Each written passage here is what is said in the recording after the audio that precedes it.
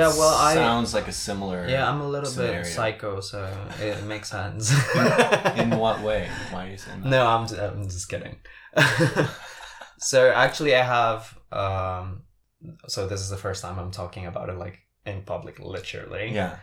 I have dissociative personality disorder. Oh. So commonly known as multiple personality disorder.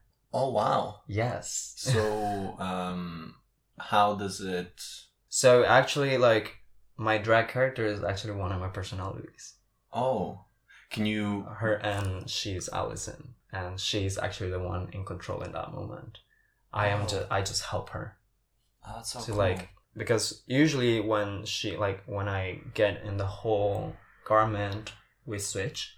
So it's just her driving the body, and she just takes over. And I know what is happening and everything, but I'm like not in control. So you're just spectating. I'm just a spectator. Do you have control of the switch or anything like that? How does it work? It really depends on the other. I have 5 personalities. Oh. Yes. 5 personalities, and it's like it really depends on the others. Like, if they want to give me like if they want to come, and like if someone asks me like, can I talk to this person, like when I have like therapies, usually like the psychiatrist wants to talk to one specific personality sometimes. Oh wow. So they ask like, can I talk to Jonathan, for example, and Jonathan is the most willing to come out usually, and he just comes out and speaks to the psychiatrist. Is there like a... Like, literally this whole thing just turned around its head. We were talking about drag, and now it's like... It's so interesting, because... So I'm not sure how it works, because I don't know anything about it.